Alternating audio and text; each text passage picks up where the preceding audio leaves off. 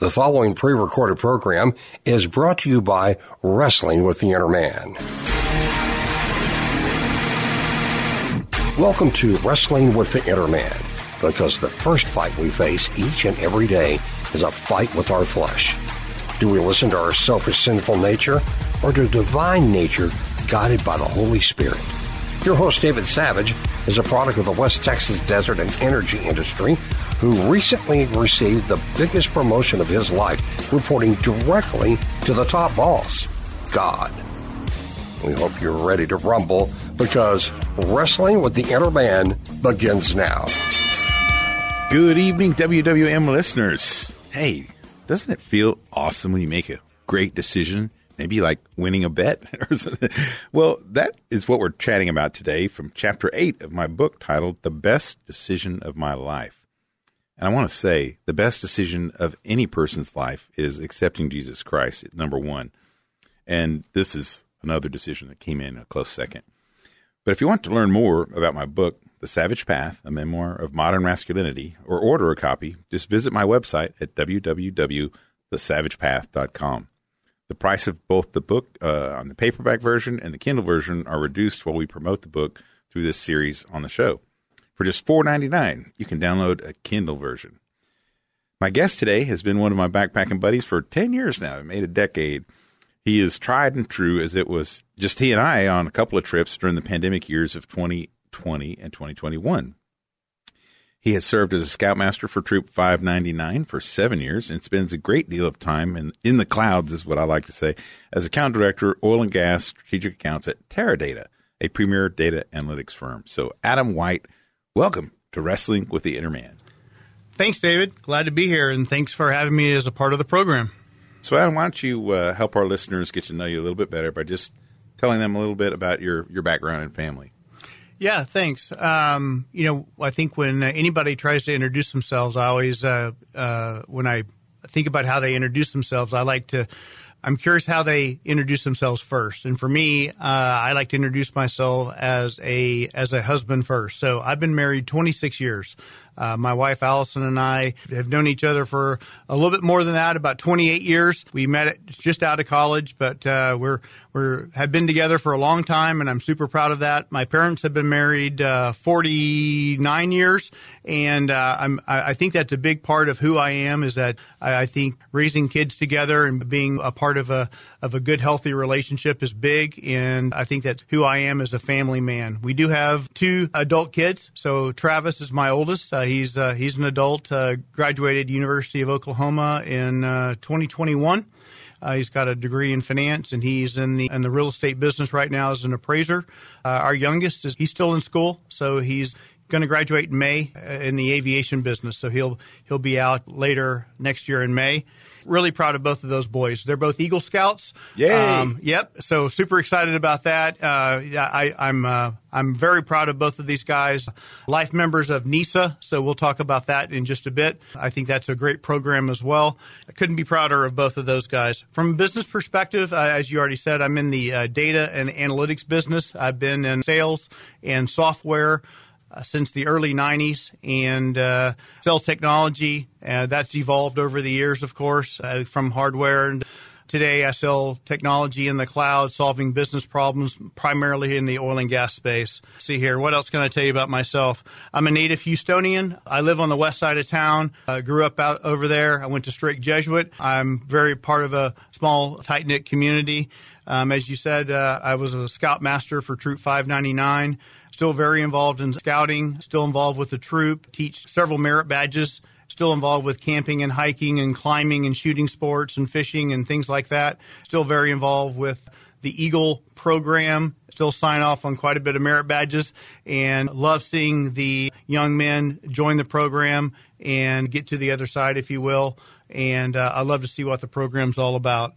So that's a little bit about myself. Well, that's fantastic. I think, well, first of all, folks, I call Adam, I have a nickname for him. He's like Inspector Gadget, man, because this guy, if you need to know anything about how, your Control 4 system works on your home, system, I mean, he really is great at technology, and it's a good person to know, from that standpoint. So So Chapter 8 in the book, that's what we're talking about today, and it relates to the story of my decision to postpone the start of my professional consulting engineer career, after graduating from A&M to pursue a dream of working at Philmont Scout Ranch as a ranger. So let me just read a little excerpt from the book here from that chapter so we give a little taste to our audience. When we had a new crew to meet back at base camp, we hiked alone and swiftly since we were always at least 2 days in from hiking with our previous crew. Sometimes we would hike out to the nearest highway and try to hitchhike in. There was a regular camp called Rocky Mountain Scout Camp where leaders who were going through training at the Philmont Training Center could bring their kids under 14 years old to spend a week while receiving their training. It was also a spot to place boys who were pulled off the trail for physical ability reasons or, in some cases, because their leader had lied about their age and hoped to sneak them along, which we did not allow. This was a terrible situation for those boys. They were separated from their group and put in a camp with other boys that they did not know. One day, I was hiking back in by myself to base camp, and I encountered one of these boys who had gone over the wall, as we called it. He was running away from the Rocky Mountain Scout Camp, trudging with his head down, bootlaces untied, and looking tired and thirsty. He asked if I could hike with him in the opposite direction for a while, and I said sure. He angrily told me his tale of woe, and I simply listened and agreed with his plight. I shared some water with him, and then I asked, "Hey, did you bring any water with you?" No. "Did you bring any food with you?" Again, no. "Have you thought about how to handle a bear encounter?" Trembling now, "No." "Well, I'm sure you'll be fine. Here are a couple of granola bars. Good luck." And I turned around and headed off back toward base camp. He laughed at about 100 yards and then came running back after me, pleading with me to take him back to the Rocky Mountain Scout Camp. We hiked back in with him talking the whole way and me just listening to him. It was an epiphany moment for me. Wasn't I just like this young boy, trying to run away from my problems in anger? Was God looking at me the same way I was dealing with the boy, waiting for me to recognize my own situation instead of trying to compel me to do something I wasn't ready to do yet? Don't we all reach points like this in our journey through the wilderness when we don't understand the danger we are getting ourselves into? I was beginning to soften on this will to obey thing. I was out in his creation and was reminded of just how powerful and awesome he is. I was ready to hike back to base camp with him to begin my professional career. So that's how I kind of ended that chapter. So Adam, as you read the book and read that chapter, what was going through your mind when you first read it? Yeah, when I first read it, it's like I could see this young boy. I could see it happening, right? Because the first thing when I first read it, the first thing that came to my mind was the word emotions, right? Because I could see this boy. There was something that happened, and there was something that triggered him to make a knee-jerk reaction. He said, something caused him to say, "I'm not going to do what somebody else told me to do, and I'm just going to walk. I'm going to run away from this situation, and I'm just going to see what happens." Didn't do any planning, right? And What's funny about that is he's on a Boy Scout event at a Boy Scout camp, and the Boy Scout motto is "Be prepared," right? And he did just the opposite of that, right? He had nothing. And so you're there, you walk up on the situation and you ask him exactly what you should have, how were you prepared? Did you have any granola? Did you have any water? Did you have anything? And of course he had no idea. You were clearly the more mature one in that situation. You were looking over him and he had no idea what was going on. But, you could have easily come down on him in a aggressive way, and you chose a much more passive way to do it, right? And you kind of left him there, and he was left to kind of really ponder his situation. And he was left to figure out, he really didn't know what to think about the way you chose to address his situation, and he was left. He had to grow up very, very quickly in a matter of maybe seconds or minutes about how to figure out his situation. And he had to trust you in how you handled that situation. And, clearly he started to follow you, right? Mm-hmm. Yep.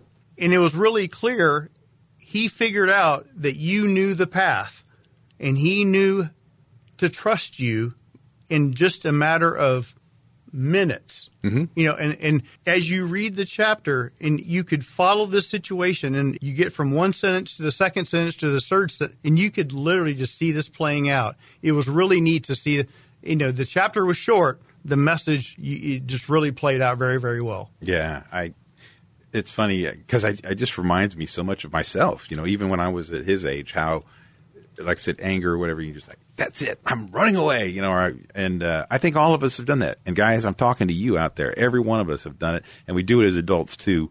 And sometimes we need someone to come alongside of us and say, hey, so how much have you thought about this? How much have you prepared for this? So let me ask, in the back of the book, we have a study guide, and I reference scripture to frame a small group discussion for each chapter. And for chapter 8, it is Psalms 111. And it says, all he does is just and good, and all his commandments are trustworthy. I'll say that again. All his commandments are trustworthy. So, Adam, was there ever a time in your own life when you wanted to run away from your problems? I think the one that jumps out at me has to do with my education. I didn't say this in my introduction, but right out of high school, I told you I went to Straight Jesuit here in Houston.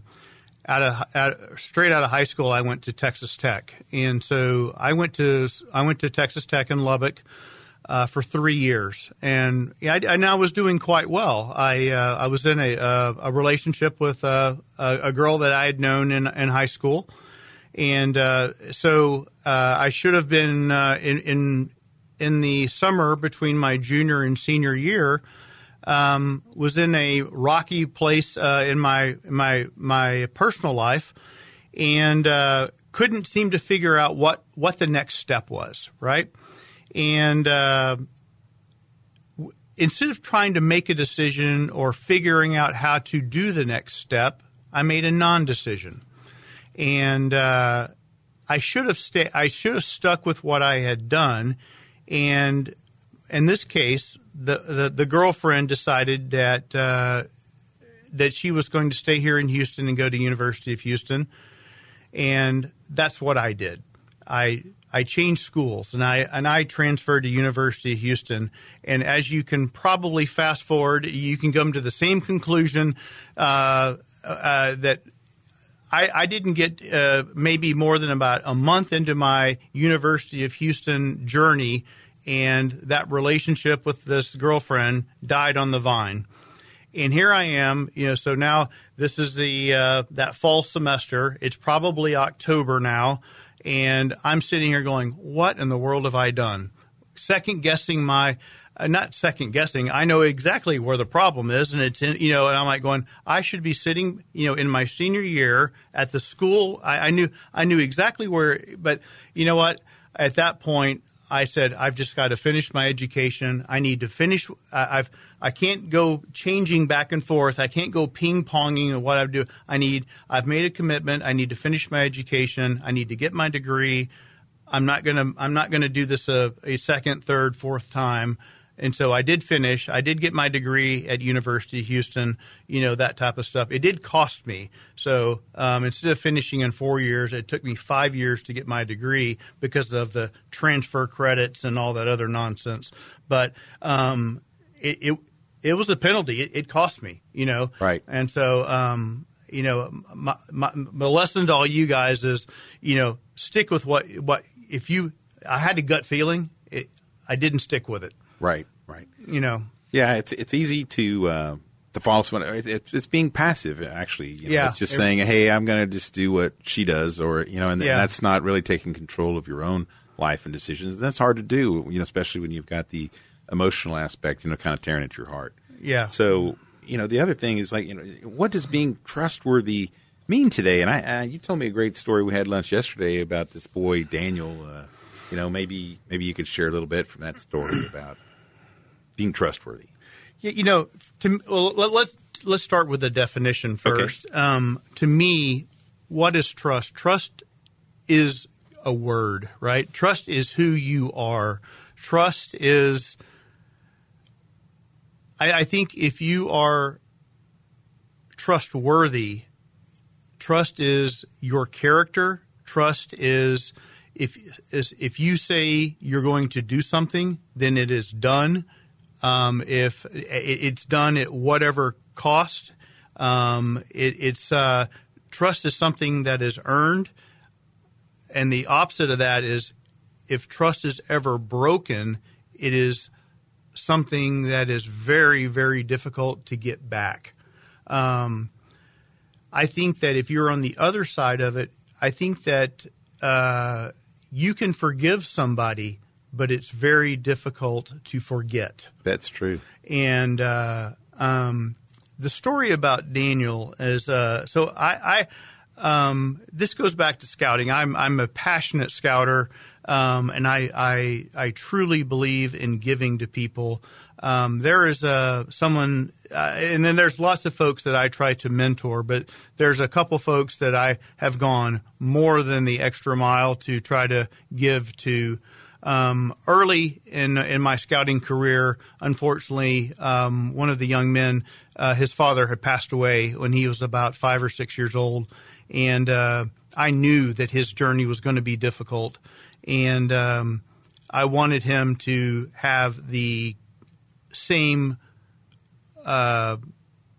opportunities as everybody else, and I allow at every opportunity to go on an outing or a meeting or whatever it might be. I put him in my car. I took him on every fishing trip, every boating trip, every whatever, and so he was given those opportunities, he went to Philmont with us. He went to Seabase with us. He was that person for some great experiences, folks. Absolutely. And he means a lot to me as a he's a friend, and he's an adult, and he's in the working world, and if there's ever something that he needs help with, I've been his adult father figure, if you will. Whether it be relationships, challenges at the office, at the working world, building resumes, challenges at school, whatever it might be. So I've been trying to help him out in absence of a father. But talk about when multiple times you told me he wanted to quit scouting. He was like, "That's it, man, I'm out." And so he'd call you up and say, "Well, as you Mr. know, White. as an Eagle Scout, scouting is not easy. There are many different hurdles that because Eagle." There's lots of folks that try to attain the Eagle rank, but it's hard on purpose, so that that when you do achieve the top of the mountain, everybody knows that you're that elite. You are that 1%, and 5 different times he tried to. He said he would call up or text or whatever the method was, and said, "This is the time that I'm actually going to quit. I've reached the point where I can no longer get the merit badge. I can no longer, do whatever's required to get this rank or this achievement." And I said, "That's fine, but you're going to have to come over to the house and look me in the eye. You can't quit over a text or an email or a whatever." And so he literally came to the house 5 different times, and 5 different times it failed. So we would have dinner together. We would order pizza, or he would eat at our dinner table, and we would have a conversation. And I said, "Look, there is nobody fighting harder for you than me. There's nobody that is that wants this for you, because you don't have a father figure in your life. You do not have somebody that's, once you turn 18, you are in your, you are an adult, and what's going to differentiate yourself. You need something that's going to be on your side besides, I don't know, your education, your achievements, and we want you. We want your faith. We want your trust. what makes you different than anybody else? Well, I know you just put it to him like, hey, do you want to lose the one person in your corner that's really cheering for you? And he didn't, and that's why he stuck with it. And He did not quit, and I'm so proud of him. I'm so proud of he's never lost faith. All right, Daniel. I hope you're out there listening to this. I look forward to the episode. So, how about trusting others? Do you have any trouble trusting others? You talked a little bit about if people are broken up. So why or why not? There are people. So generally speaking, I do trust others. I always want to trust humanity. I trust first. I will say that there are times in my business career that I have been given. There are a couple of examples in the business world where I've that there have been examples that my coworkers have given me reason to not trust them. Mm-hmm. And unfortunately, I wish that that didn't exist. But I think, in the examples that I'll cite, they've all been driven by greed. Mm-hmm. And I wish that didn't exist. But the two examples that I'll call out were both driven by where somebody else wanted to cheat or cut a corner or be dishonest in a way that they were greedy and dishonest, and they wanted something that was their unfair share, if you will. Yeah. And at the end of the day, they were less of a person, and it bit them in a way that in the long run it hurt them, and not only in the professional world, it cost them their marriage. Wow.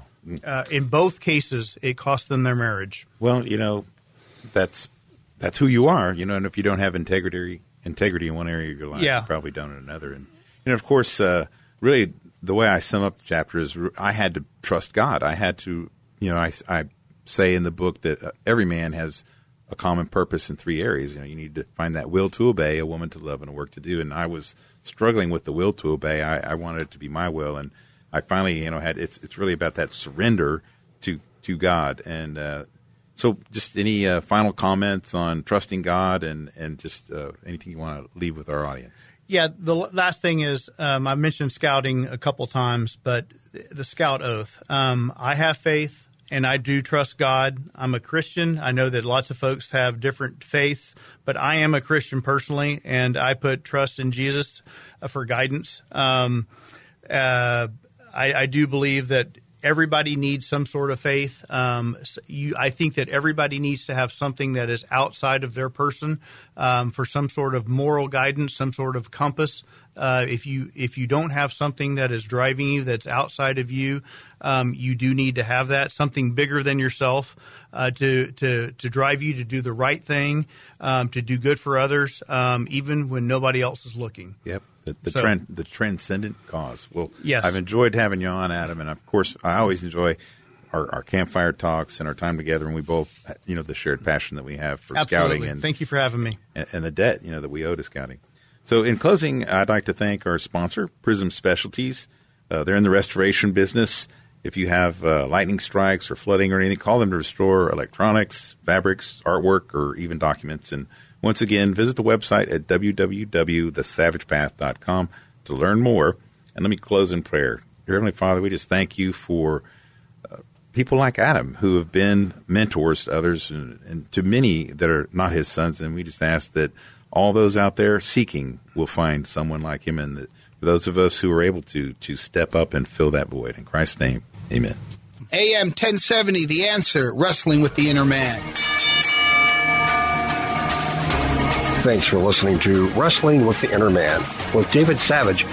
We believe the winners in this ring courageously follow God's word, love and protect God's woman, excel at God's work, betters God's world and his children. For more information, reach out to David at wrestlingwiththeinnerman@gmail.com. That's wrestlingwiththeinnerman at gmail.com. Tune in next time as Wrestling with the Inner Man tackles more tough topics to train up a generation of better men.